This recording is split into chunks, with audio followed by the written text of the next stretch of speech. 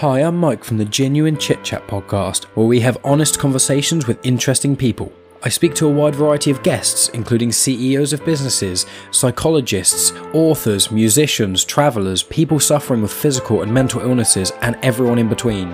Where we speak about a large variety of topics, including music and movies and pop culture, but also some more controversial topics, including drug reform, political correctness, and many more. No subject is off limits. You can find us in all the usual podcast places, including Spotify, Apple Podcasts and Google Podcasts, as well as on YouTube, and you can follow us in all the usual social media places. And to be clear, I don't expect everyone listening to enjoy every episode of my show. What I do think is that due to the wide variety of guests and topics, that there'll be at least one episode that each person listening will enjoy. So if you still appreciate the art of conversation and want to hear honest conversations with interesting people, then be sure to check out Genuine Chit Chat in all the usual places.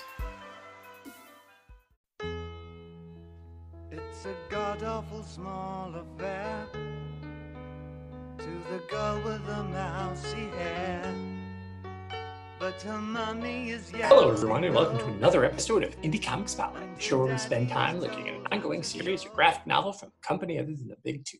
The hope here is that we can do a deep dive on an indie comic you may have missed or give you a chance to talk about one of your favorites with us on social media afterwards. I'm your host, Tony Farina of DC Comics News and Fantastic Universes. I've been reading comics since I was 12, and while I love a good superhero battle, I gravitate towards indie comics and standalone graphic novels because they give artists a chance to connect with readers in different ways and tell stories they may not have been able to tell with traditional comics or traditional novels.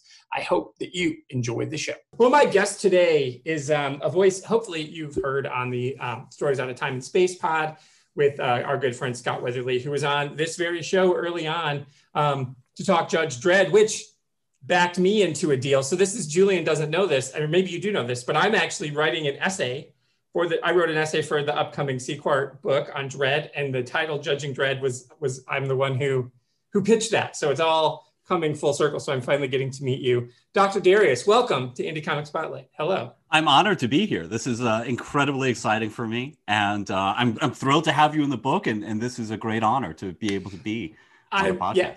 I'm so excited, because having Scott on when we talked Dredd, I was kind of a Dredd. I'm one of those people who knew enough, who'd read a few. So Scott and I sat down and I read the first 80 programs. Like that's what we did, all the way through the Savage Land, the Wasteland Saga and the Fast Food Wars. And we just had such a good time. And then I couldn't stop reading, the other stuff that I'd missed because I'd never gone back to the beginning. So that was such a treat. And so I'm excited about the book that comes out, and Sam Lofty is going to do that. Lofty is going to do the cover, and he's a great guy. He's been on the show. So look at it, all comes together. This is all just one big promo for the Dredd book that comes out. Well, Scott's awesome to talk to about Dredd because, as an American, I, had to get all the, random volumes in, different comic stores when I travel across the country. Every town I was in, I'd go there and I'd be like, oh, there's another 2000 AD volume. Yeah. Who is Devlin? Wow. I have no idea, right. But I own all of the trades. Yeah. So Scott actually got it. Yeah, he does. He's such a great guy. And so because of him, here we are. So I'm thrilled. So welcome aboard. I'm wearing a Batman shirt. You're wearing a Transformer shirt. So this is, even though this is nobody can see us, we have come correct, as people say. So let's hear your comic book origin story. Unfortunately, your doctorate is not in comic book awesomeness, but it should be. Do you have an honorary doctorate in that, I'm assuming? In comic book awesomeness because of the work you do with Martian related Sequart, obviously. If only doctorate titles ended in awesomeness. Awesomeness, doctorate of awesomeness. Literature awesomeness. Wouldn't that be great? But yeah, so let's hear about not just, your own educational journey, but because based on what I know of you and the books of yours I've read and the stuff, just listening to you talk, it obviously seems like culture and your work as an academic have married themselves together and are inextricably linked. So let's hear about that. What was your comic book origin story? And then how did your love of that turn into the work that you do? Well, I feel like an outsider in every group. Okay. I mean, I feel like a fake my entire life, right? I can socialize with lots of different people, but I always feel like I'm a little bit of an outsider in every group. So I grew up in an academic family. My father was a professor. And I grew up with, film history and music history and all this kind of stuff. And I would just go to the university for like summer camp and stuff like that. That's awesome. So very kind of academic background, very liberal, very tolerant. However, I inherited my father's depression. And my father, when he was a kid growing up in rural Wisconsin, was sort of neglected by his family, and he would go to the movies. And back then you could just sit and watch the movie. And when it ended, you could just stay and watch it again. So he would watch the same movie like all day, and my version of that was I was a, lonely, messed up, depressed kid. I had that academic background, but I felt incredibly alone, incredibly alienated, and terrible depression. So I got into comics, and comics were my medium choice. They were the thing where I could sit there and I read a lot of novels. I read a lot of nonfiction. I look back and I'm amazed, like, where did I find the time for all this? Right. But, but I just fell in love with comics, and what you could do with comics with a mixture of visuals and words coming from that literary academic background. I loved the literature of it. I love the storytelling. I knew that comics could, even at like 10, I knew that comics could do everything that a novel could do, everything that a great epic could do. And I loved the art. I loved the ability to combine these things in a way that still had that slowness of the page that you have with literature that you don't have with movies. And I love movies. I talk about movies, on Stories Out of Time and Space. Yeah, absolutely. Yeah. But there's something about just sitting there with a book, whether it's on your computer or physically, and being able to take your time and think about what those words mean and kind of get lost in the implications in a way that, unless you pause that movie, you can't really do. Yeah. So basically from there, I graduated high school. I went to college. I went to a few different colleges. I was a disaffected kid who, didn't know if I wanted to go to college, super liberal, super alienated from the culture. And in college, I basically found all my professors who I loved were, I gravitated to, kind of old school profs who were like, look, if you have not had the entire history of Western civilization in upper level courses, you're just not educated, man. That kind of old school liberal arts. Yeah. I remember when I was the school that I ended up going to, Albion College in Albion, Michigan. The head of the English department, Dr. Krupe, he was like this old hunched old, he had corduroy pants and like a blue, like he was just this mismatch, like somebody dragged him out of a dryer to come meet the students. And my dad, who didn't get me as like a book nerd describing what you are, because he was not a book nerd at all. He's like, oh my God, that's you. I'm like, I hope so. Like, yes, if I can one day be that guy. He's like, I get it now. I get how that's your idol. Like that, Dr. Krupe was like my Bob Dylan. It's like, so you get that. Like you get those people who just, you're like, oh, can I just hang out and be in your space? Yeah, that's amazing. Well, what you're talking about is like finding a place, right? Yeah. We all want to find a place with people who we're simpatico with, who, and your dad was like, wait a minute, my weird son, there's an avenue for success for that. That's right. Respectable. Yeah.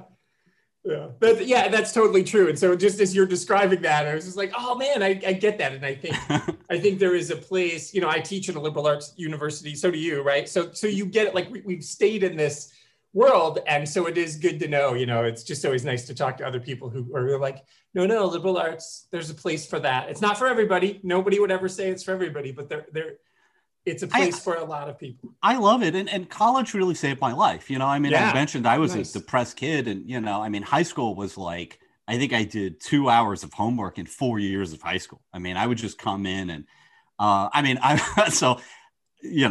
would test in the 99th percentile in every test. I wouldn't study. I would come into school and come in late to history class. And the teacher would be like, so what happened here? And as I'm going to my desk, I would answer the question that people can't answer. And they're like, I wish more people were like Julian, just not as lazy, and so, I would turn in worksheets to my teachers and just say, I'm not a guy who does dittos. Thank you. Please recycle these. So obviously I was not the best student. I was, arrogant and a prick, and I look back and I was an idiot, but high school was like, and I'm around just jerks. It's all social hell. I understand, You know, why people are so alienated, and it's worse today. Oh, it's way worse today. Sure. Oh yeah, it's even more bureaucratic, and so to me it was like, I don't know if I want to continue this educational thing, and I don't know where my place is. And for me, college was, and I'm sure you probably sympathize with this. College is like the closest thing to a utopia we have on this planet, man. Like, I think so. I can sit there, I can study under like brilliant people who have studied this and know more about this, and they're giving of their time.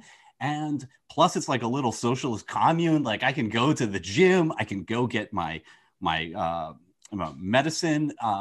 I can, do the all campus this. Doctor is included in your tuition, right? Yeah, exactly. Yeah. There's like a gym with great amenities. Like, it's a combination of like, a gym membership, and, and there's concerts and like guest speakers every week. So many movies I discovered through just groups that played movies, Yeah.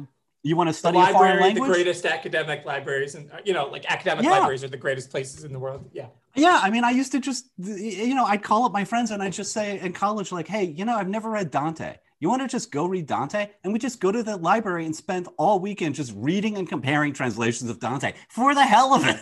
Yeah, like, that's so awesome. What a life, man. Yeah.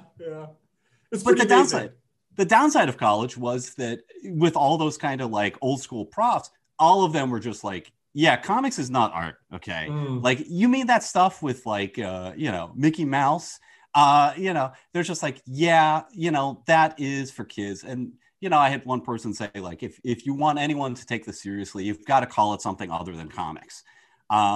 This was not a legitimate art form.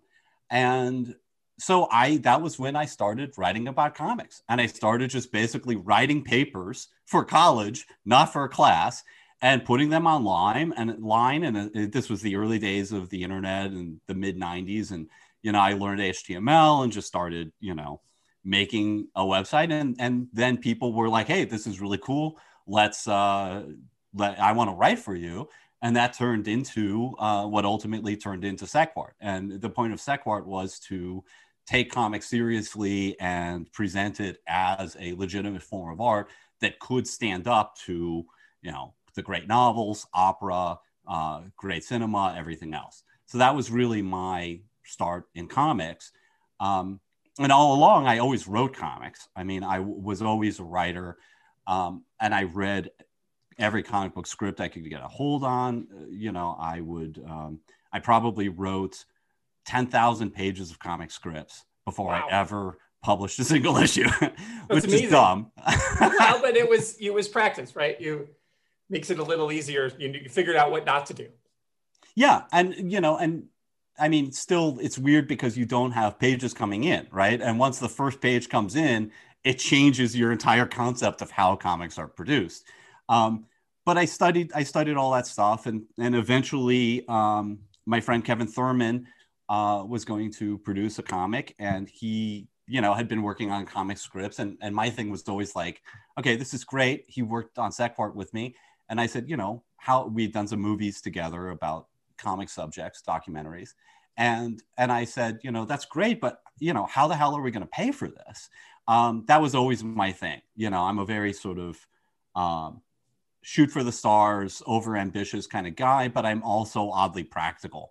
And so it was like, all right, how is this going to happen? And he sort of retooled his pitch to sort of involve my sort of like fake Martian backstory for Martian Lit, the sort of non-SecWart fiction publishing company I had started, which the joke was like, it was started by Martians, and the Planetary Council. Right, and the whole about us section is written in that way, like in that vein of this is real, like in the second Vampire, and the Vampire Lestat, like right at the beginning, they're like, oh yeah, the interview with the vampire is on the fiction shelf where it belongs. Like, she totally begins that book pretending that was real. So I appreciate that you do that in there, and it's like there's the whole about us and Martian with. It's like, listen, we are tired of the Martian, oppression in the way that you misrepresent us in your fiction. I thought that was just so brilliant. I loved it.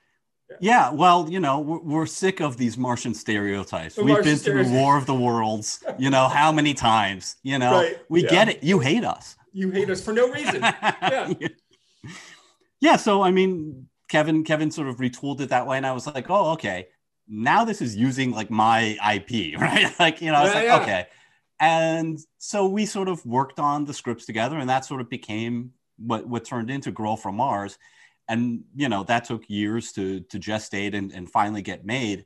And by the time it was made, it was like, well, I do this thing where everything I do, I mean, if you've read anything that I've ever written, it's overwritten, right?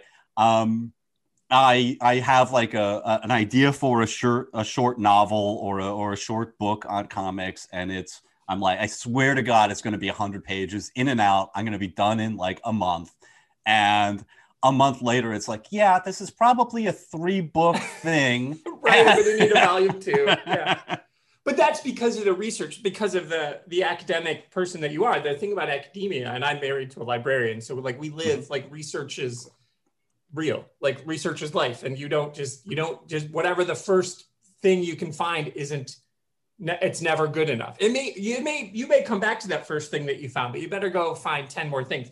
So that's part of it too, right? Is because of that nature, you're digging and you're like, oh shit, there's these 10 other things that I didn't even see when I wrote my initial thesis, and now I can't not talk about them. I can't just pretend I didn't find that research. So I'm going to put a pin in this, and so now I'm going to have to spin this off. So I just think that's thorough research. I mean, you say that it's overwritten. I say it's thorough. Yeah. Well, you know, it's thorough. It's also insane, right? Because like I don't need more projects. I do think I'm utterly mad. I was thinking in preparation for this, like how completely overcommitted I am about absolutely everything that I do. And the ultimate example of this is you mentioned I've got a Transformer shirt on. I am making a 3D printed Transformer that's like 2 feet tall, and it's like maybe a third done. I have to get back to it. All of my hobbies are like insane things that are going to take me years to finish. But who are you making? I'm making Broadside. Oh, nice. Okay. Cool. But it's my version of Broadside as a Titan class Transformer. Nice. Will match up with the Metroplex and Fort Max Titan class ones. That's amazing. That'll be cool.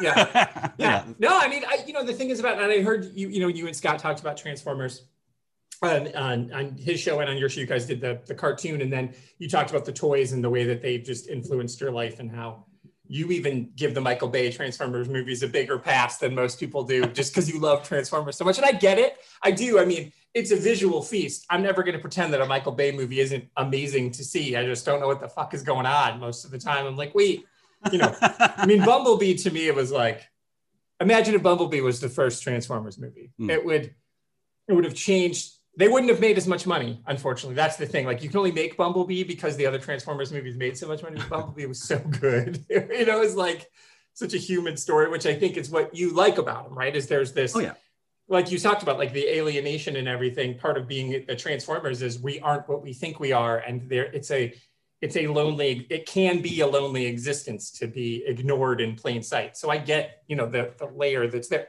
Also, they're cool toys. So yeah. Well, I mean, I will say I don't want to get distracted on a Michael Bay conversation, but Michael Bay is like the stereo. You and I are academics, right? Okay, so I can say this. I'm sure nobody listening to this isn't an academic. Michael Bay is like the stereotypical straight white man's version of an auteur, right? Yeah. Absolutely. He has that mentality. He's like, go for that butt shot. But it is a beautifully photographed butt shot. Like the plot doesn't really matter. I mean, it's a fascinating train wreck. You can't. I've seen them all. I mean, I've seen them all, of course. And my oldest, my wife and I blended. So my oldest biological daughter, our second oldest daughter of the 4 daughters we have, she and I will hate watch the Transformers. That was like a thing we would do together. Those, and then the new the Godzilla and the Kong movies. Those are things we like to hate watch together, because we're like, visually it's so amazing to see, but what is happening? So it's kind of like our own little Mystery Science Theater 3000. We sit, we watch these, and are like, You know, that is such a pretty thing to see. Like the dinosaurs, the Transformer dinosaurs, like with that whole movie, we're like all jazzed up for that. And then they're like 10 minutes at the end. Yeah, and they just appear out of nowhere. Nowhere. It's just like, you know, they're just like in China, and they're just like, you know, it's time to awaken the ancient knights. And he goes into like some valley that's next to a city, and suddenly they come out of the caves, and it's like nobody wandered 2 miles outside of the city. But it doesn't matter because cool giant robot dinosaurs. Yeah. Who cares? Yeah, that was all we wanted. Yeah. So anyway, so you're right. Everything you say about that is true. I mean, he makes all that money. Again, going back to the beginning, he makes plenty of money for a reason.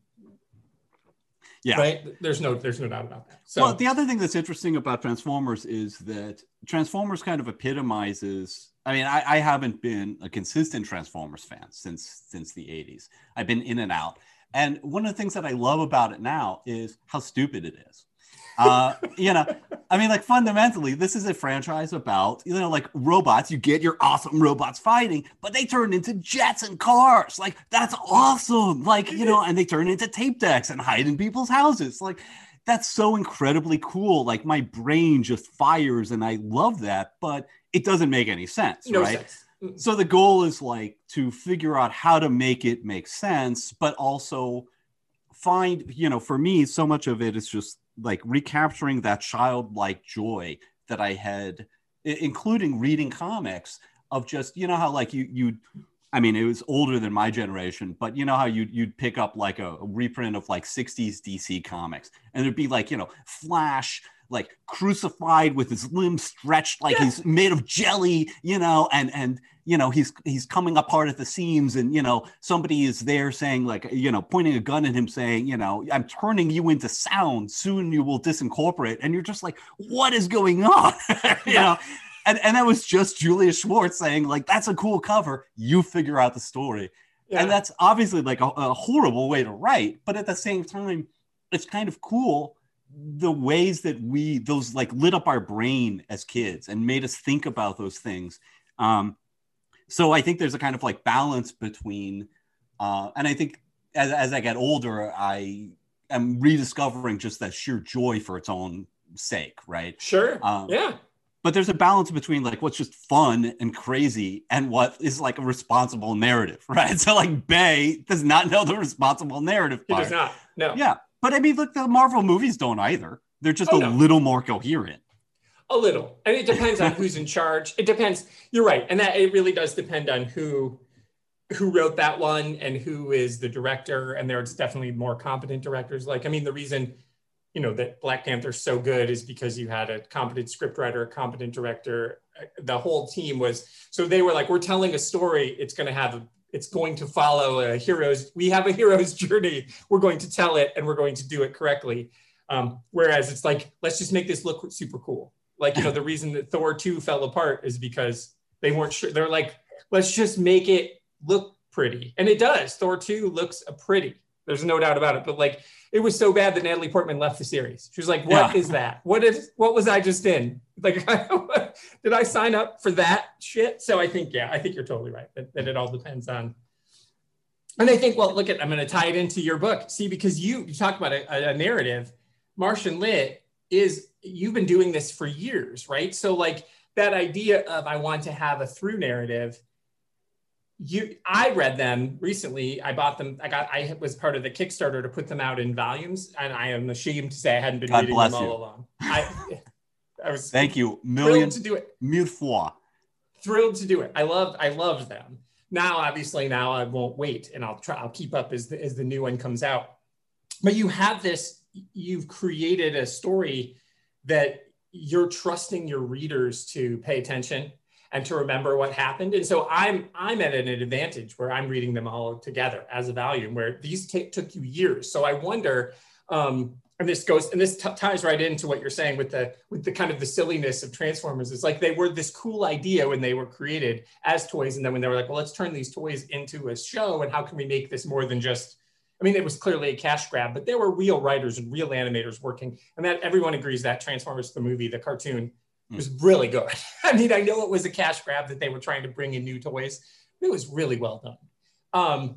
And so there's a story there too. And they tried to create a mythology of of the history of these beings. And you're doing that with your story because you even have given them dates. There's like Martian years, and like, so I'm just curious about like how important was that to you as an academic, as somebody who studies literature, and your doctorate is in literature, English. correct? Yeah. Is in English. Okay, so like that was always there. So as you were writing this, and you've already said you kind of overwrite, but I guess the best place for us to start is, how much has the story evolved as you've gone? And did you always know, okay, I know where I'm at, like we don't know where you're ending. Do you know where it's ending, or is the point of this can go on in perpetuity?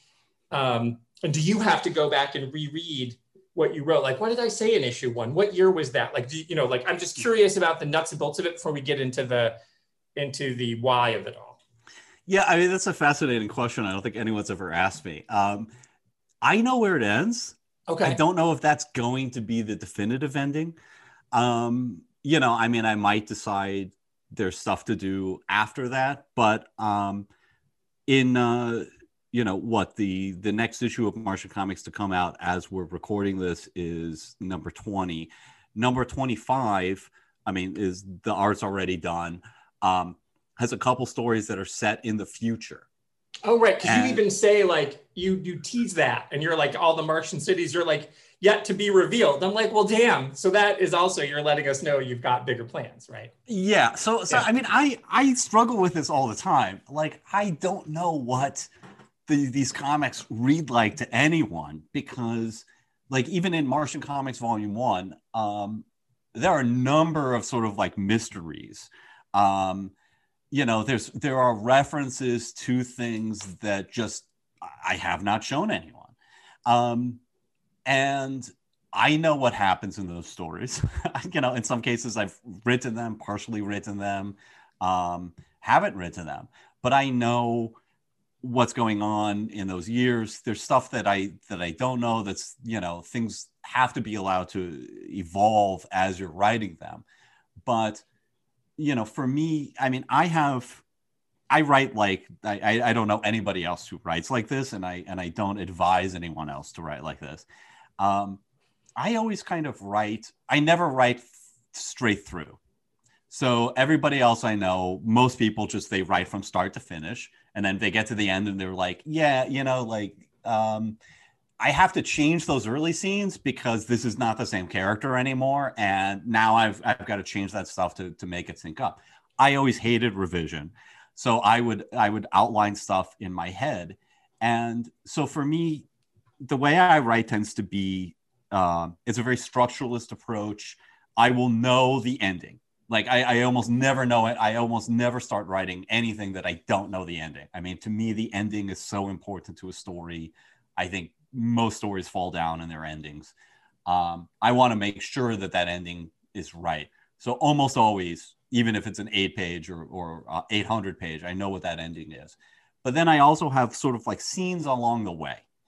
And those scenes might be just a visual, right? They might just be something that emotionally is at the core of that story, or is just that like mind-blowing sort of like Transformers fun moment. It could be anything, but I know I have to get to that moment. And sometimes I'll write it, sometimes it's in my head. So I'll sort of like write these little like sort of tent poles, and I know like about how many pages there should be between these moments, right? Like, I mean, you can't go from, somebody like ascending the throne to being like an old king in 2 pages, right? I mean, no, there's got to be some anyway. Yeah. Right. Yeah. I mean, there's got to be, you want to explore that stuff, and you want the reader to feel like they've gone on a journey. I mean, if you've got characters going to a destination, that travel, if you want them to feel like it's a Lord of the Rings adventure, you can't just be like, well, I just care about the destination and the leaving, so let's just skip all that. You don't want to put in filler, but you've got to have a kind of sense of balance. So I sort of write in this weird way where I don't write chronologically, I don't write straight through. And that's true about stories, but it's also true about the larger universe. So what you're talking about is basically a timeline that spans 10,000 Martian years, which is about 18,000 Earth years.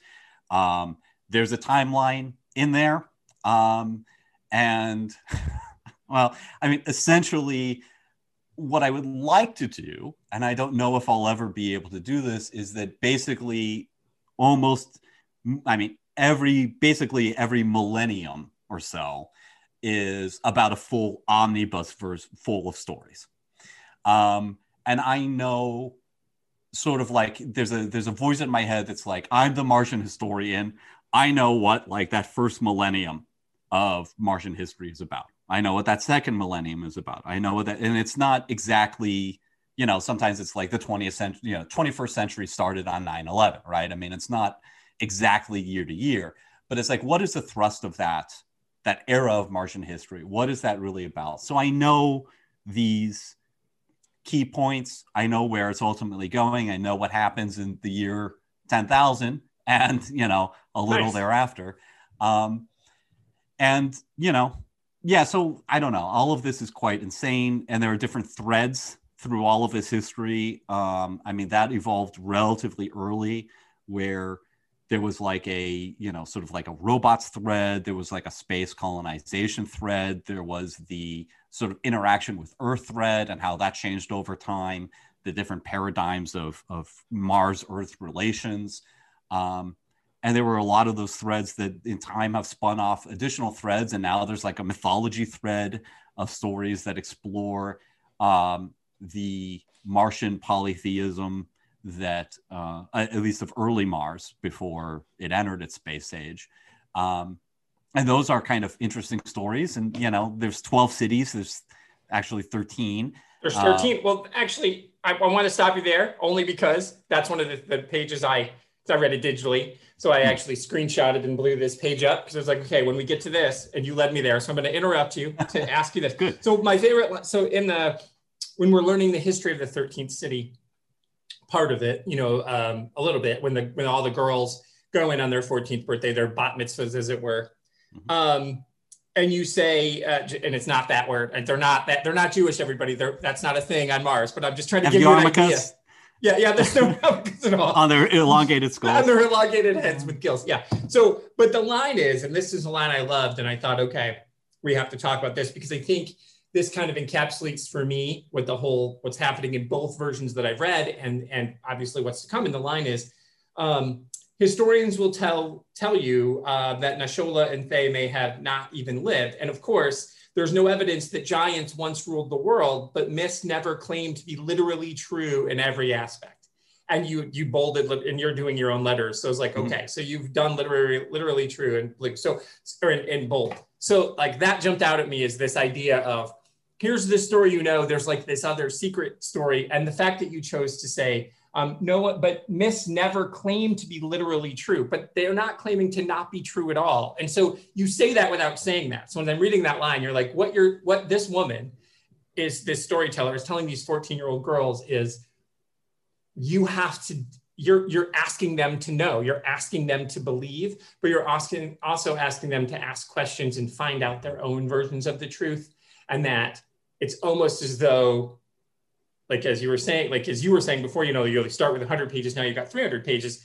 This is that research. This is that dig into the thing and this look at our own, because I always feel like when you do have a specific Martian Earth relation story here, I always feel like you're also making commentary about us, about Earth, about humanity and all living creatures and the way we tell stories and the importance of story. So anyway, so that line jumped out at me and and because you're kind of taking me there, I thought, so am I wrong on that? Am I misreading that what you're telling us as the reader is, now you got to go back. Now you're here. When you're all done, you're going to have to go read this again because am I leaving you breadcrumbs for a second layer of stories that are hidden in here? If you see them, do I have to go back through and look at all the backgrounds and be like, okay, you're telling me there's more than one story that you're even showing me. Is that true?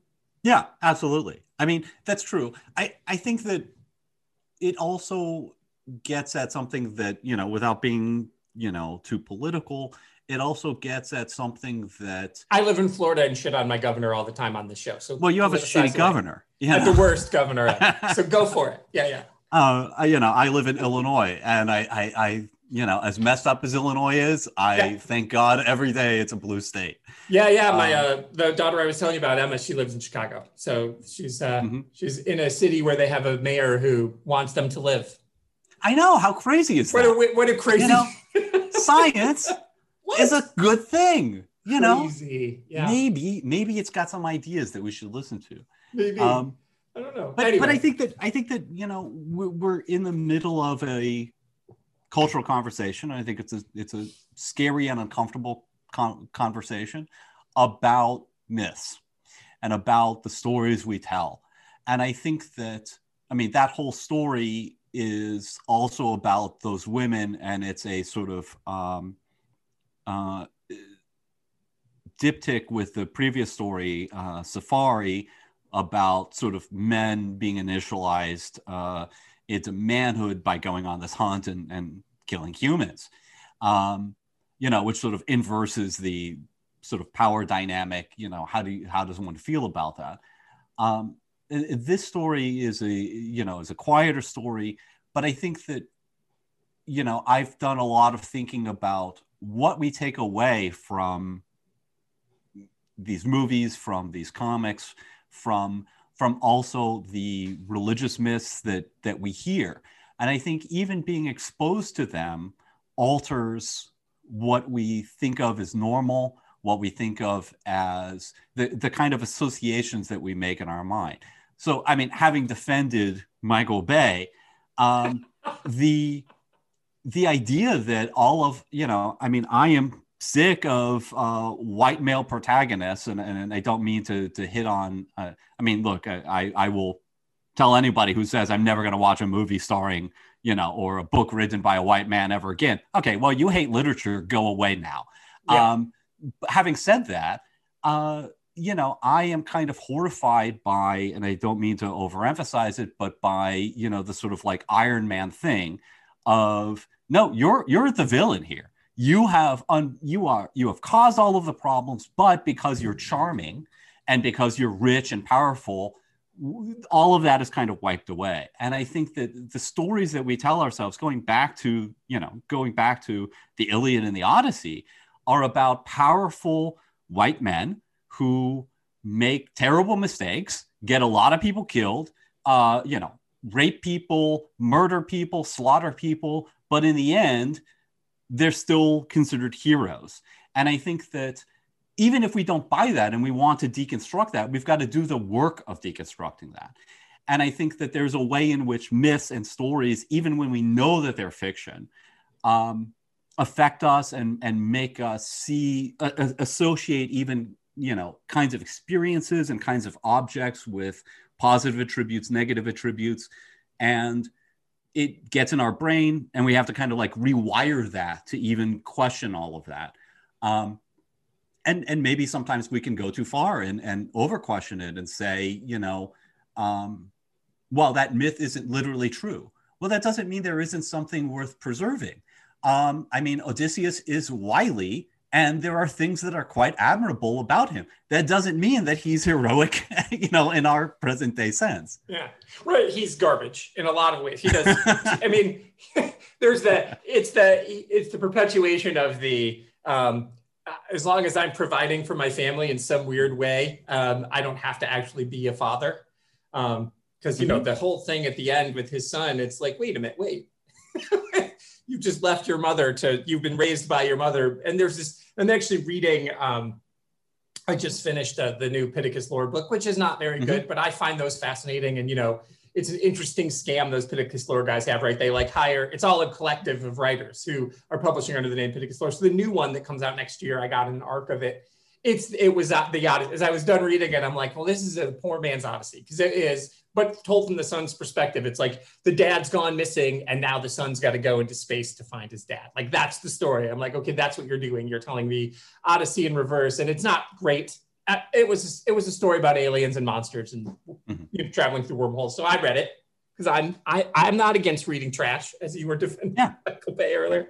It's fine. I had a great time. It's not good, but it's fine. It was a good book, and I read it all from beginning to end yesterday. So hooray. But it's funny because, like you said, those stories that are constantly being retold, and that and that I think there is always a nugget of truth in mythology. And it is, whether it is about, because it's easy to say, oh, well, it's straight white guys or just white guys in general.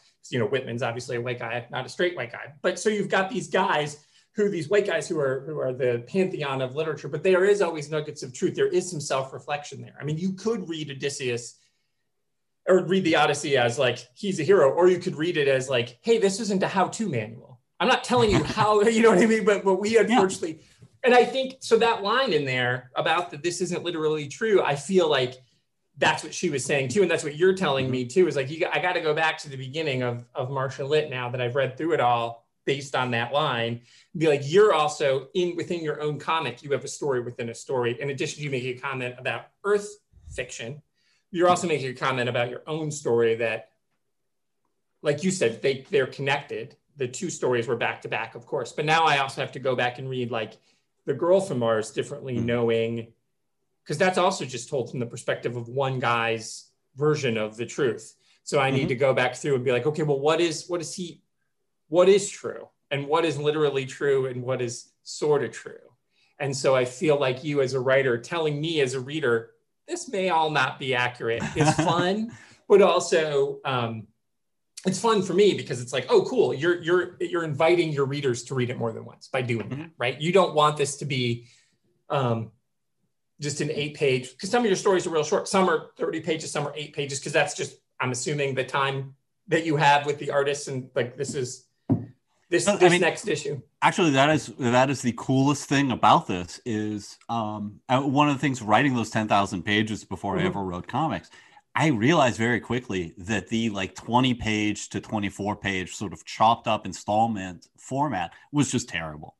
I mean, if there's one thing, no, I mean, and a story should be allowed to evolve to the size and space that it needs. And I get pages back sometimes where I'm like, yeah, we need another page here just for the pacing to work, where I can commission that additional page. And so there's never been a decision made about length based on time I had with the artist. It's all based on me and what I think is the proper length for that story. So I let the story be what it wants to be. And along that vein, I was talking about sort of like my process of having these sort of like tent poles that then the story falls around. It takes me a long time to write. And one of the reasons is I sort of live with that story. I roll that story around in my head. I dream of that story. And somehow over days, months, sometimes years, that story kind of grows, and I learn not just what the sort of emotional through line is, to sort of like boil it down to what is the story about, but also all of the themes and secondary themes and tertiary themes and ways in which, theme has been reduced now in modern narrative to like, it's the theme of family in the Odyssey or something. Yeah, that's pretty obvious, right? Right. But there are deeper themes about you were getting into like fatherhood. There are deeper themes about power and how it's properly exercised. That includes how Cersei exercises power. And I think as these things roll around in my head, I sort of become much more aware of all of the themes that a story touches on and needs to have kind of delicately interwoven into the narrative without putting, too masturbatory fine a point on it. And that's a shirt you should make. Not to put too masturbatory fine a point on it. People will be like, what? Put that on a mug. You're like, look. But the thing is, nobody's going to come out away with right.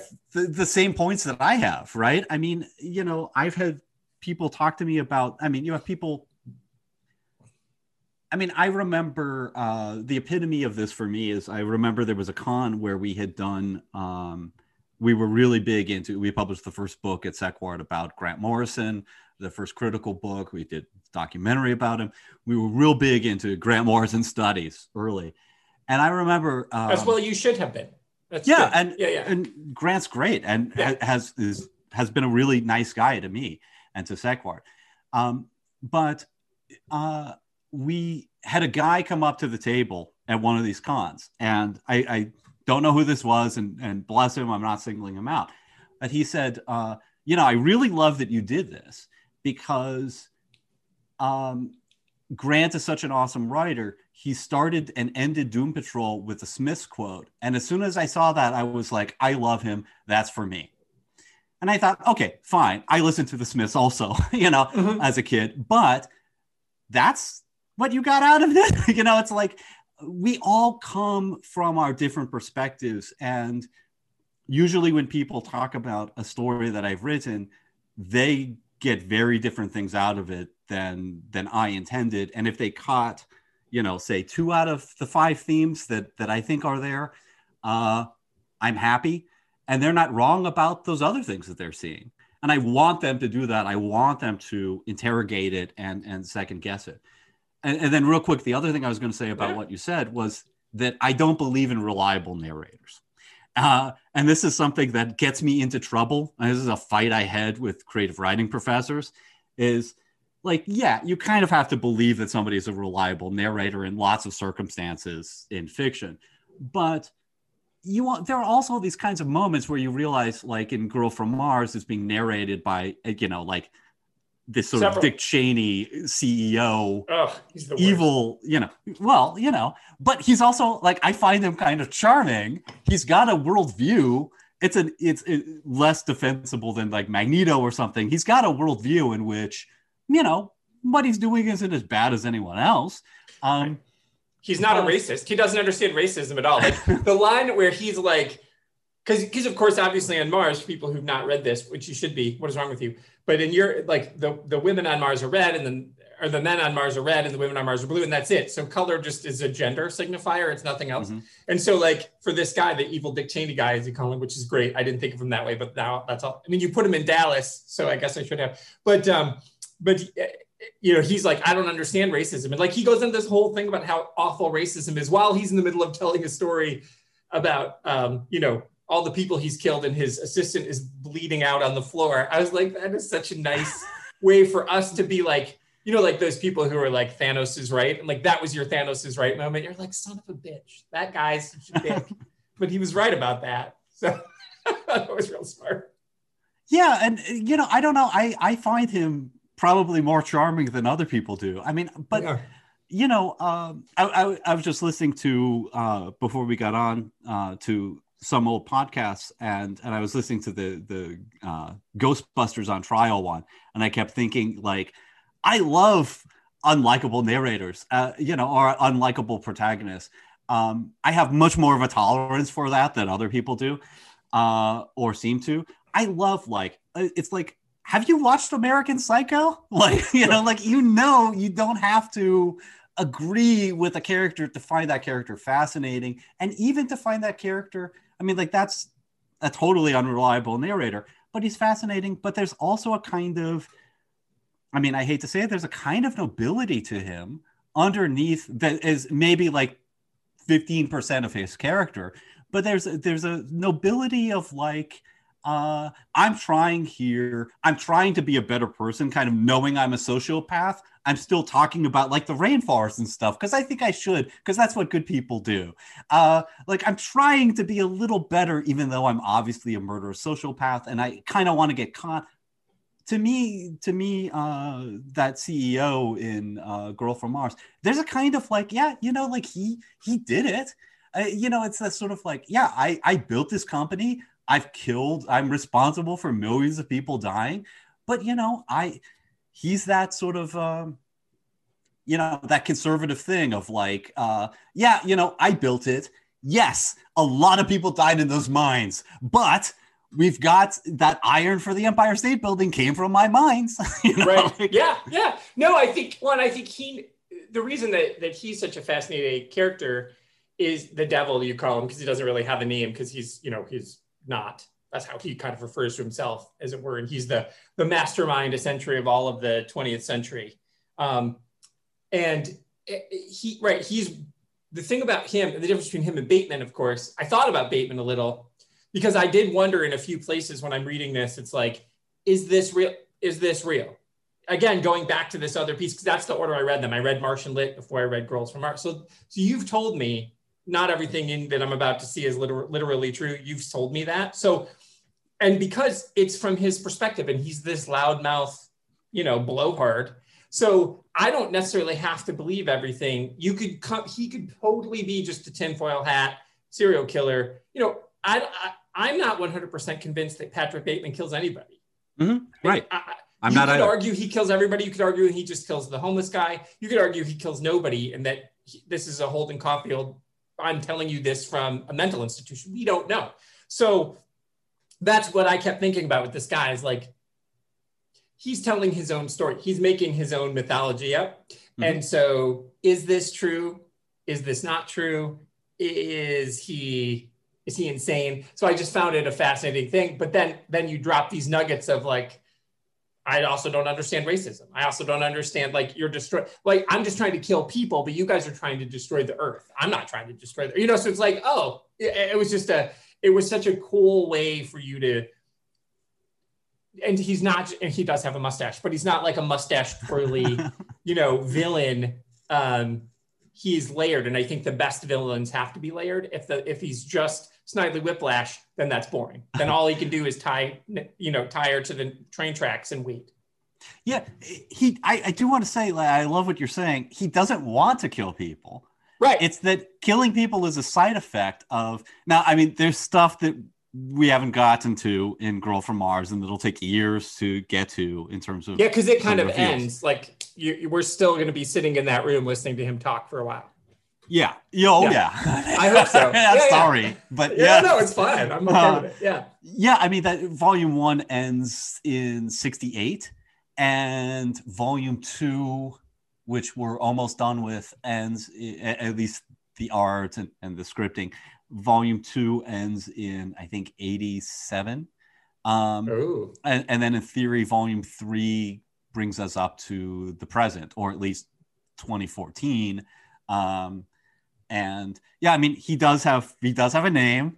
There's other stuff going on here, but yeah, I don't know. I mean, I feel like he's somebody who I want, they said that, like, you want to have a coffee with a drink with George W. Bush, right? I'd like to. I mean, I think he's a war criminal. I think he belongs to the Hague. That doesn't mean I wouldn't have a fun time having a beer with him. I'm perfectly capable of getting those two things in my head. I'd love to meet Skilling and talk with him, but I don't want him to know who I am and ever be able to think about me ever again. Right. Yeah. You just want to kind of serve him in a restaurant or something and get to overhear. Yeah. It is and what I like about the Girl from Mars stories is that you've cleverly given us 2 point of view characters for us to, because again, the way that I've read them, by reading the Martian Lit first, I know about Mars. So then when I meet our Martian, who's taken over the body of our main female protagonist in the Girl from Mars, the titular girl, we can feel what it's like for her because we've seen this before. We understand Mars, and now we understand what it's like for a Martian to be on Earth and how limiting it is and all that good stuff. So that's super cool. But then you bring her sister in, and I think that was really smart to have a human, an unaware human, so that if someone picks up Girl from Mars first, that person has a different way in. So that was a real. And so was that always the plan to have both of the sisters, or was, like, when you originally, in your first outlining, where you're like, okay, well, I'm just going to tell this story about the girl from Mars, like one Martian coming face to face with another Martian on Earth, and then trusting the reader to come along? Or were you like, and again, I still feel like you're not that person. Like, you trust us to figure shit out. So I appreciate that. But I just wonder, was that sister always going to be there, or was she just a cool way for other people to get into it? Yeah, I don't. There's so much that I used to make notes of, like, all of my process and stuff, and now I'm just like, I don't even. I'm just like, nobody cares. I don't know. I mean, I think the sister came in pretty early. I mean, remembering how this sort of evolved, that first chapter of Girl from Mars, sort of like was on its own, and then I sort of outlined a sort of 12 short chapter. Originally, Girl from Mars was going to be like 100 pages. And, you know, and volume 1 is 212. Yeah, and that's one of 3, right? Okay. And that's okay. And little secret, that's one of 3. Just to get you to the end of that history stuff, there's another whole back half. Oh, nice. Nice. So yeah, I mean, the sister came in relatively early, and I mean, I feel bad because it's called The Girl from Mars, and yet for 3 volumes, it's going to be like, you know, Patrick Bateman / arms dealer Destro narrating, the history of the 20th century. Having said that, that whole back half is really about that relationship. And it really is ultimately the story of those 2 women. But the title seems like a complete misnomer at this point. Well, I see it. I hear what you're saying. I guess I didn't feel that way because she without her, there's no story. Like you can't, you need someone, there needs to be a reason for this guy to want to, Bond villain his way through his life and feel comfortable doing it. And the only way he can do that, he's not going to tell an Earthling any of this stuff. They think he's full of shit or he's whatever, they'd lock him up. But because he had to find another Martian. So it needs to be, and she's an adult woman. She's a freshman in college. So she's 18, 19 years old, the body of the woman. She is still a girl in the sense that this Martian is new to Earth. So she is truly like a toddler in this adult woman's body, trying to figure things out, and her awkwardness and the way that she's trying to maneuver, even though Martians are so far more advanced than humans are.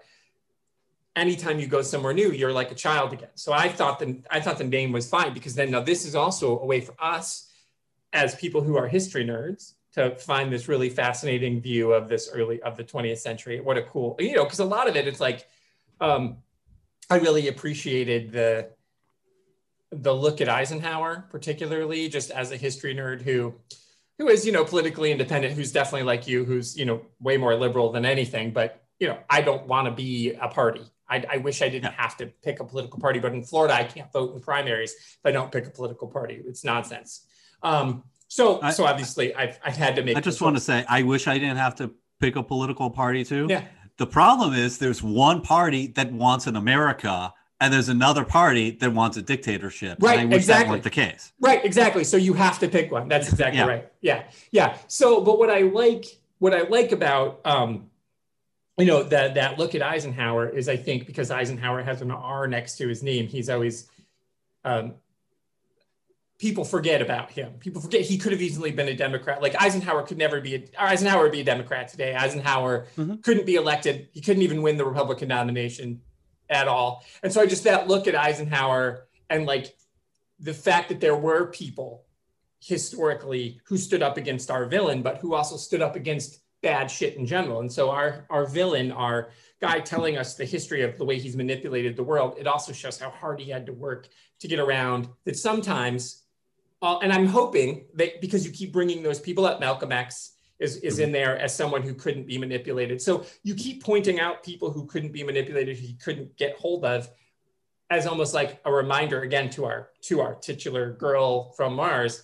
He's giving her a roadmap of how to stand up to him, whether he realizes he's doing it or not. That's what I see anyway. So I just appreciated that, like from a history buff perspective of like, I always like it when Eisenhower was not a perfect man. He's the one who put under God in the Pledge of Allegiance, which is bullshit on a stick. So whatever. And he wasn't even a religious guy. He was having an affair. He's no hero. But historically, like he stood up to things. And so I just like you having a few of those people in there.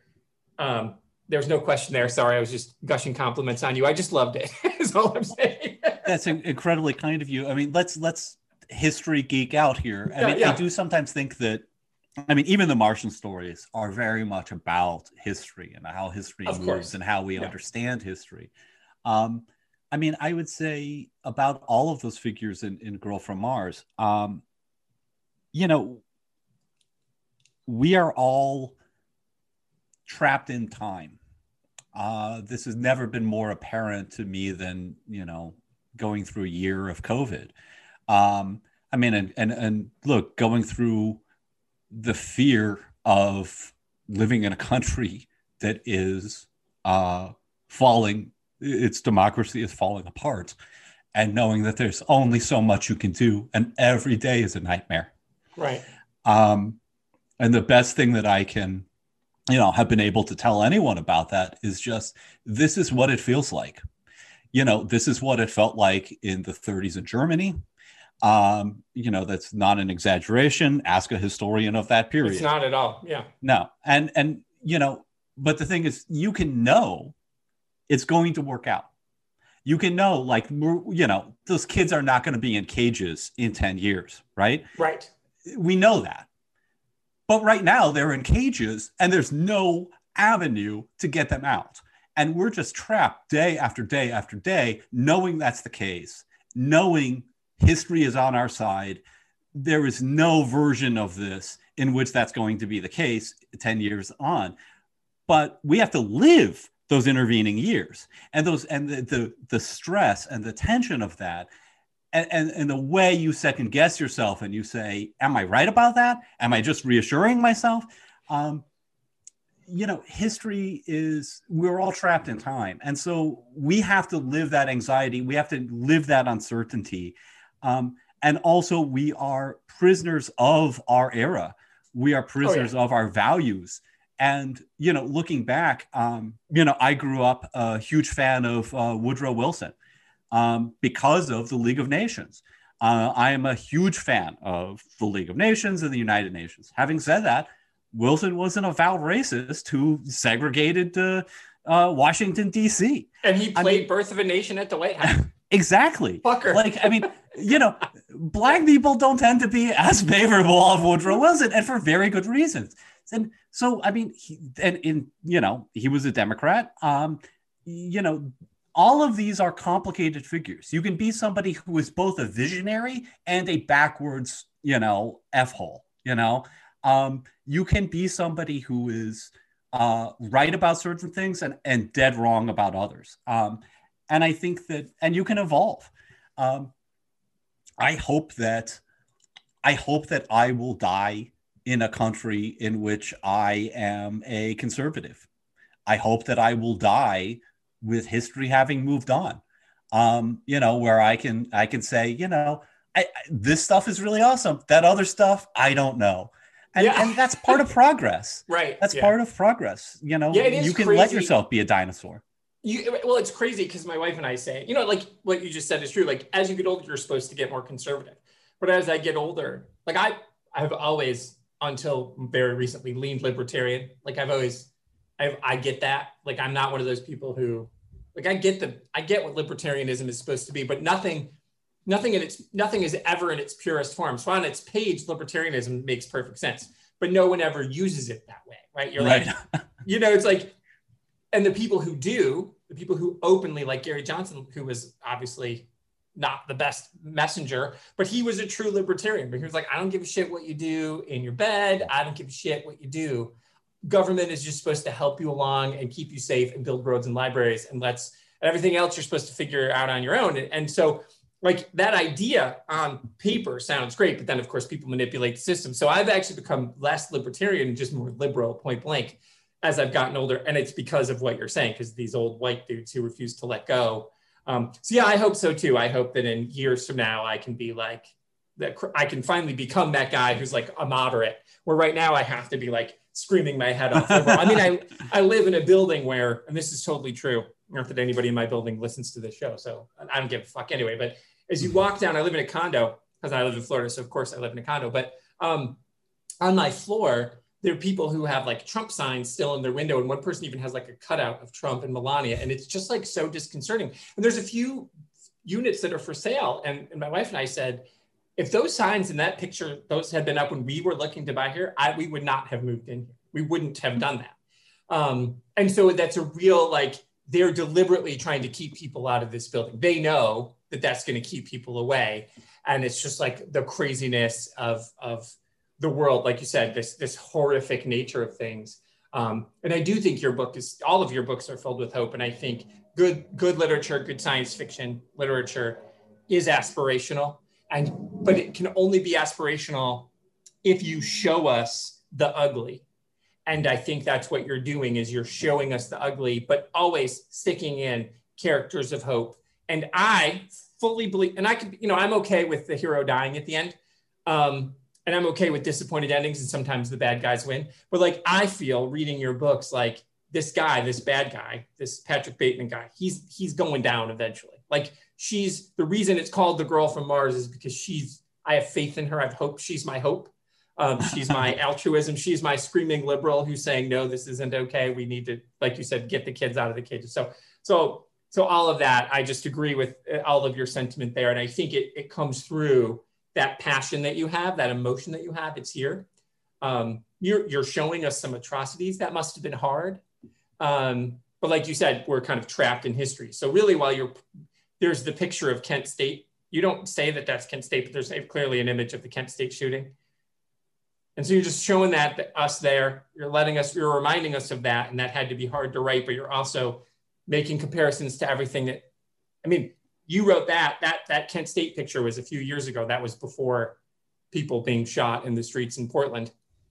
So I'm just curious, when you saw the world happening and you had already drawn it, you'd already put it in your books, were you like, fuck, or this goes back to what you were saying, is like, we're all trapped and we're all victims of history. So we just have to hope.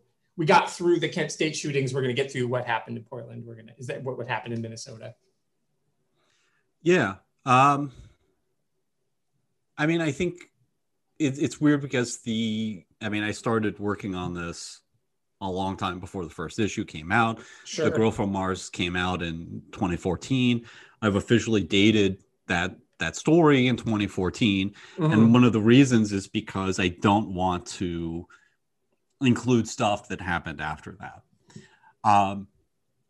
Thinking about Kent State, thinking about, Portland, when I say what happened after that, the country made a decision in 2016. It did. Well, it kind of did, right? The Electoral College. Electoral College did, yeah. But, those strains were always there in American history. I think that, for me, one of the reasons why it had to be 2014 is because everything changed for me in 2014. I live in Illinois, not far from St. Louis, and that was Ferguson. Right. And when Ferguson was happening an hour from my house, I couldn't stand it.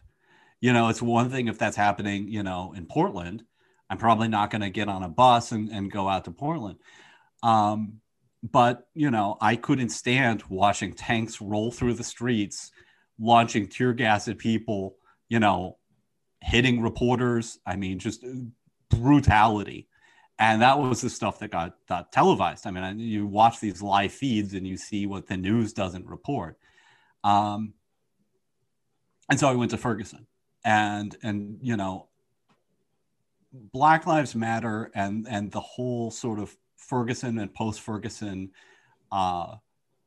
response to people basically saying, please stop killing us. And if you're not going to stop killing us, let's have a system of accountability to have an independent investigation, and maybe don't put your entire city in debt to pay for your police who live in fear of you. Or the people live in fear of the police.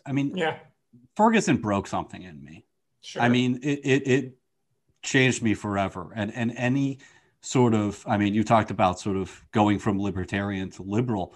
Mm-hmm. I was already liberal, but Ferguson was just the moment where I just said, like, I'm done. There is no rational argument on the other hand, no version of reality in which this is okay is tolerable to me. That's just me. So the thing about Kent State, and I have a lot of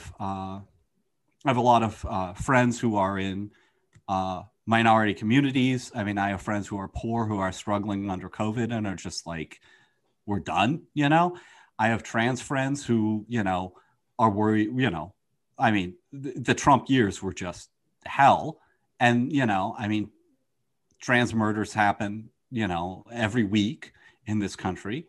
And, for some trans folk, Biden getting elected is scary because he, isn't sufficiently liberal. And anyway, I actually find a little bit of comfort in what you're saying about history and about Kent State, that, when you look at issues like gay rights, it helps me to say, look at what African Americans have been through. Look at how many just massacres, how many just, and you see in Girl from Mars, I mean, riots that we barely remember today where cops just shot people. Yeah. And that's not just Detroit. like... Yeah, you showed Detroit in there too. That was important. Yeah, that was pretty horrific.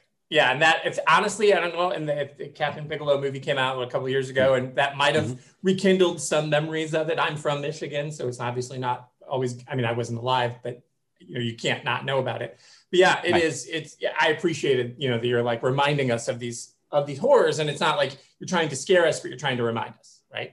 You're trying to say. And I think for me, I mean, and this isn't necessarily like the point of within the narrative, right? This isn't the point, but for me, in terms of dealing with these times, knowing how long these movements have taken, how many, I mean, what do you say to somebody who is mourning the loss of a family member killed by police or killed in, one of these riots or who was lynched? What do you say to them?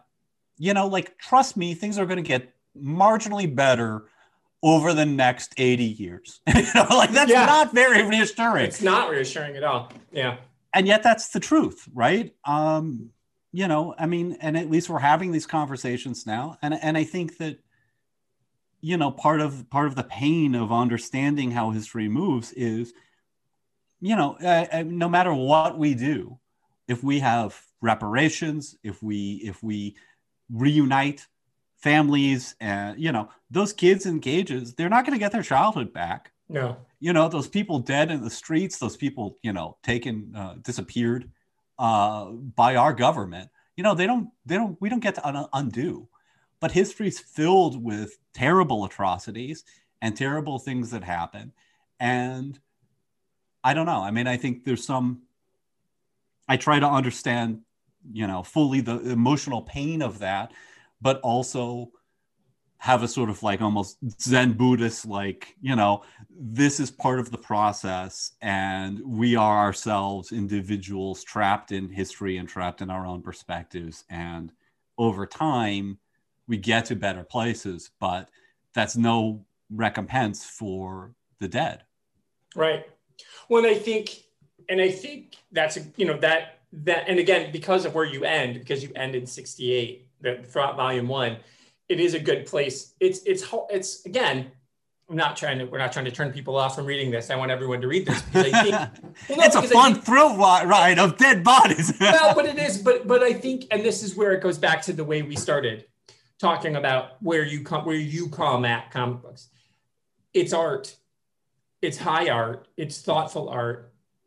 It's layered and it's nuanced. If you want to see it, it's there. If you honestly, it'd be easy enough for someone to hand The Girl from Mars to someone in a modern, 20th century history course and say, here you go. Here's this will help you understand American history through this other perspective. And I always find that alternate histories are a great way to look at actual history. I always thought, I don't teach high school, but I always thought if I ever taught high school and I got to teach a history class, I would actually make every student read Abraham Lincoln Vampire Hunter, because it is an amazing indictment and commentary on slavery in a total different way, that by seeing slavery as food, for some reason, it's even more disturbing. It cranks the disturbing. That's a silly fun. I don't know if you've read that book. The movie wasn't very good, but the book was delightful. I loved it, as I'm talking about slavery. But the commentary there, it's like, well, the reason that vampires are pro-slavery is because it gives them an undocumented food source you're like, holy shit, you're literally treating them like cattle. Oh shit, they were cattle. That's actually what they were called. So it's Right. so you're like, oh fuck, okay, so that's amazing. So I think Girl from Mars, that's what I feel about A Girl from Mars, is that I think you should be, I always end the book saying, so I'm going to tell you where I would hand it off. I always ask people who they think should read their books or this book. I think that high school history students should read Girl from Mars because of all of this that we're talking about. Because we started talking about this and it took us down this other road because that's where you take us. It's there to see if you want to see it. If you just want to see it as a cool, fun romp and there's a sociopath and I hope he dies at the end and oh my God, it's a cliffhanger, that's there for you. And there would be no reason if that's all you get from it. But to use it as a teaching tool, as a way to say to a high school kid, here's a different, like, Martians aren't real, maybe, wink, but read this because, according to Martian, you absolutely are real. You may be one, as far as we know. We don't know. That could be your whole shtick. I don't know. But No I think, what's that? No comment. No comment. But I think to hand it to a 17-year-old, 16, 17-year-old, I think the way that you've presented that part of the 20th century and how we kind of got where we are, how we could get to kids being in cages is all right there for us to see. So I appreciate it in that way. Because the best way to learn history, like I think historical fiction is a great way to learn history because then you have to go back and go like, oh, I read this book about, this fictionalized version of Catherine the Great. Well, now I need to go find out what really happened. And why do you think this is what happened? I just recently watched, and it's old, Elizabeth with Helen Mirren. Mm-hmm. And in that, there's a scene where she and Mary, Queen of Scots meet. And then there was a recent Mary, Queen of Scots movie with Saoirse Ronan. And again, they do that scene. And it's like, why is it that all these fiction writers so desperately want them to have been in the same room? So then that makes, and we know that they weren't.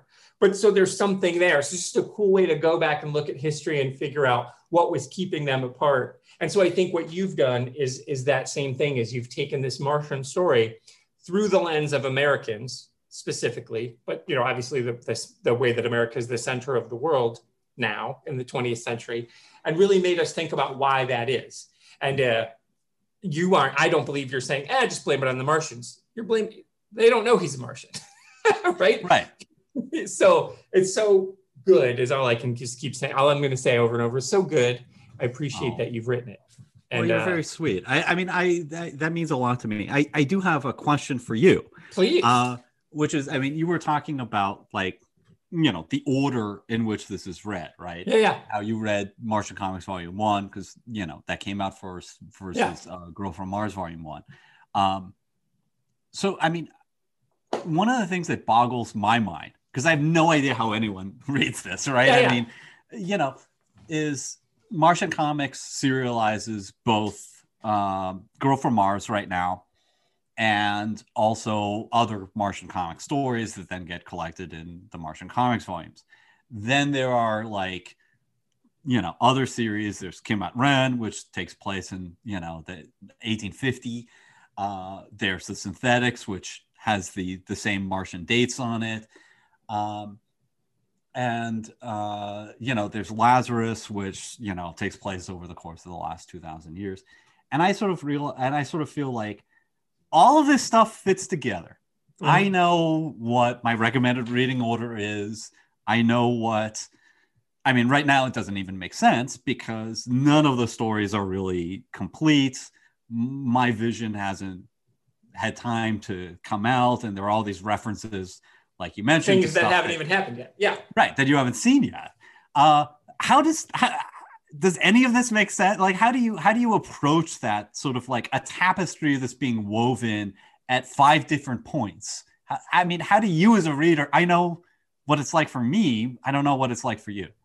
I think it's, and this is where it's a love letter to comics, because I grew up, we're close to the same age, it sounds like. I was born in the early 70s. And so I grew up reading, comics that came out, like Jim Aparo was my Batman artist, right? That was my guy. Mm-hmm. I always say Denny, I was raised by Denny O'Neil, so it was like, I learned about social justice from Denny O'Neil, right? John Stewart. Amen. So yeah. So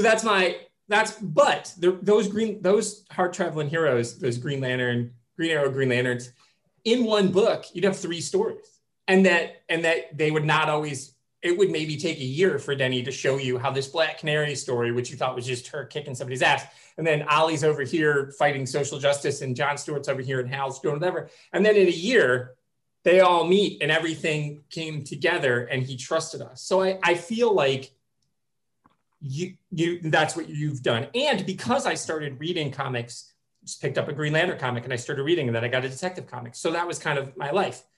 Then you go backward. Like when we were kids, you would just go to the comic shop and you go to the quarter bins. I would go to like flea markets and then like, here's $20. I want this box of 300 comics. And I have to just read them.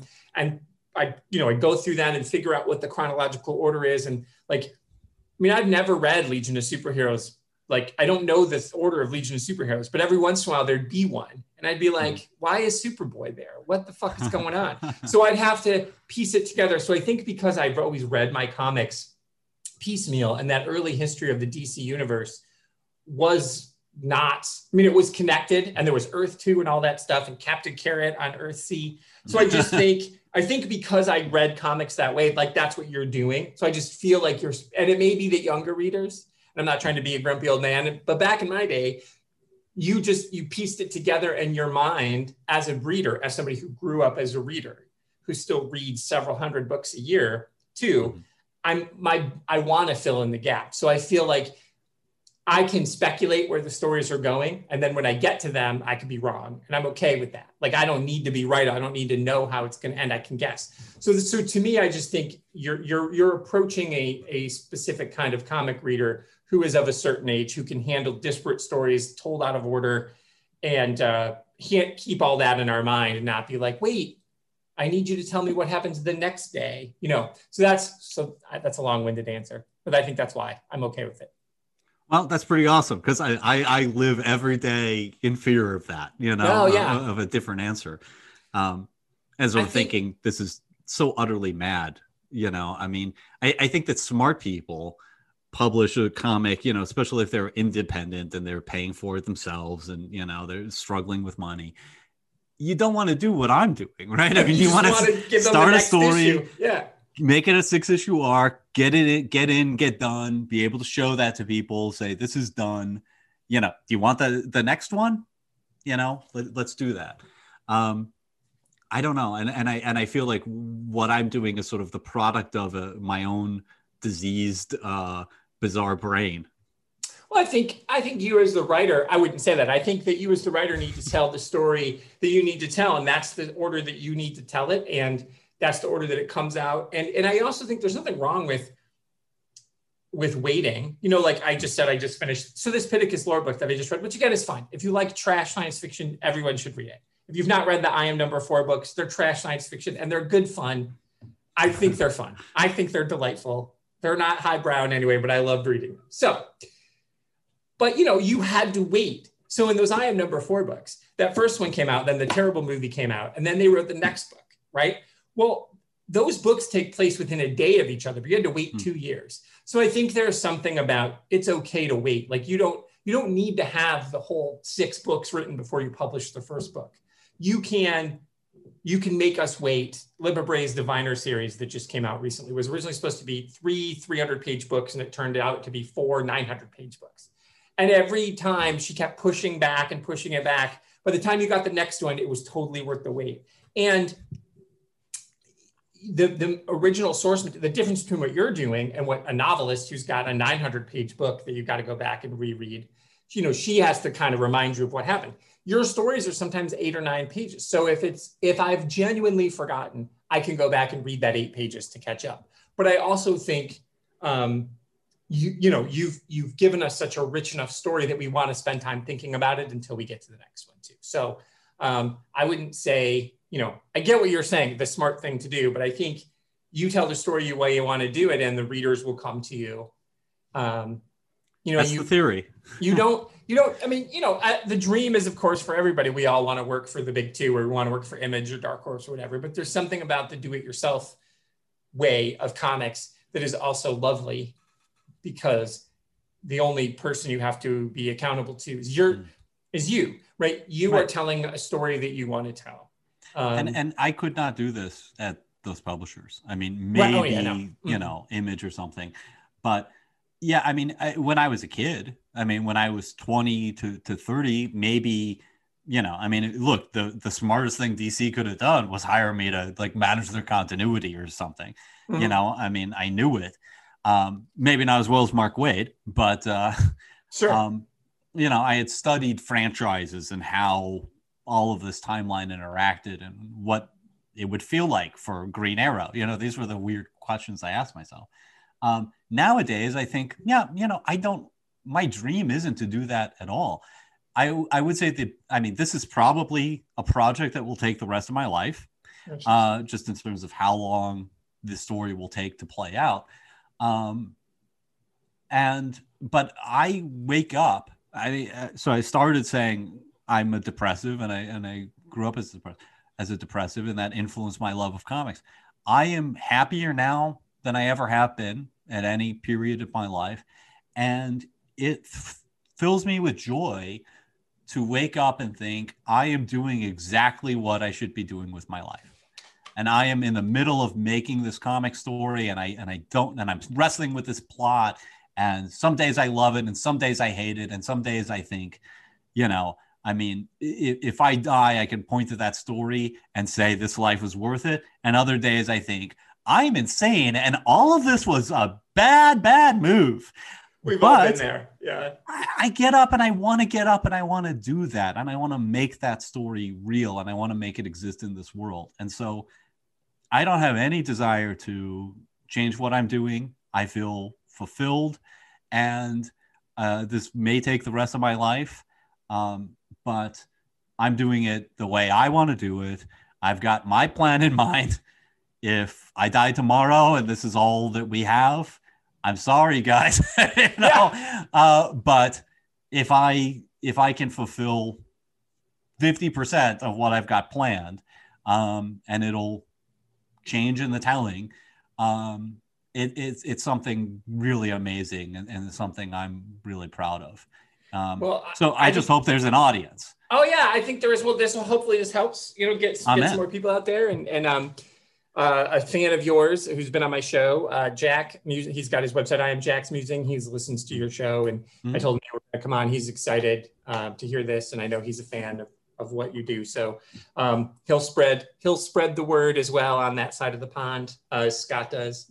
Yeah, and you know what? I feel like everything you said, what you've done so far is impressive and beautiful, and everyone should get these books. And I'm glad we didn't spoil too much. I mean, we talked, which is what, but that's what a good book is. A good book, I do spoil a lot on the show because sometimes you just kind of have to, but like, because you've given us stories in progress. I'm not going to say incomplete stories because they're not done.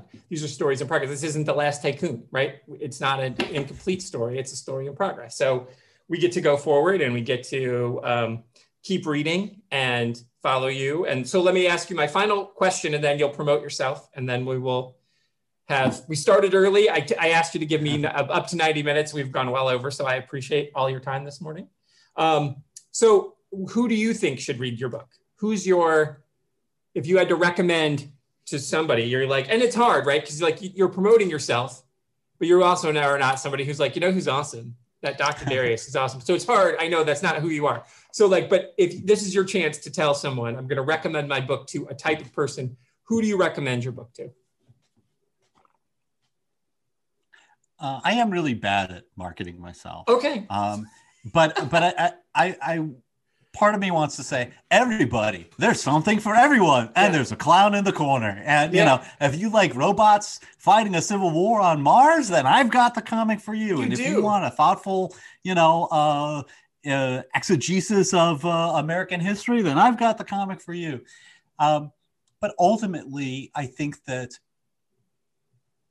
while I'd love to have any eyes and any sales, I think that if you are somebody who's thoughtful, who maybe, feels like they want something different, and searches out, those trade paperbacks of, weird British comics, and, or weird movies, I mean, if you're the kind of person who's like, yeah, I heard about this weird, Korean movie from, the 60s, like, let's check it out. Yeah, this is probably going to be right up your alley. For sure. And hopefully make make you feel less like an outsider. Like we might not be talking, but those works have made me feel less alone and made me feel like this is a universe worth inhabiting. Nice. That's beautifully said. I love that. That is the best place to end on such a positive. That's awesome. That's lovely. So I will put links to all your stuff. So say whatever stuff you want. Obviously, I'll link to Martian Lit and to Sequart. And if you want your Twitters, you tell everybody where they can find you, and I will link to all that in your show notes. Please. Okay. Well, Martian Lit is just martianlit.com. That'll take you to the website. You can go into comics. You can look at all of the comics and go to Comixology. Girl from Mars is dropping, volume 1 is dropping on Comixology on the 23rd. So it should be up. It will be, yeah, this will come out in January, so it'll be out. Okay. So I will link to the Comixology link. Cool. So that'll be up there. I'm at Twitter at Julian Darius. Martian Lit is at Martian Lit. Sequart is at Sequart. And sequart.org will take you to the Sequart site and our 40-some books and 7 documentary movies, or, the insane, legacy. And you give shit away sometimes. There's some freebies on there. Yeah.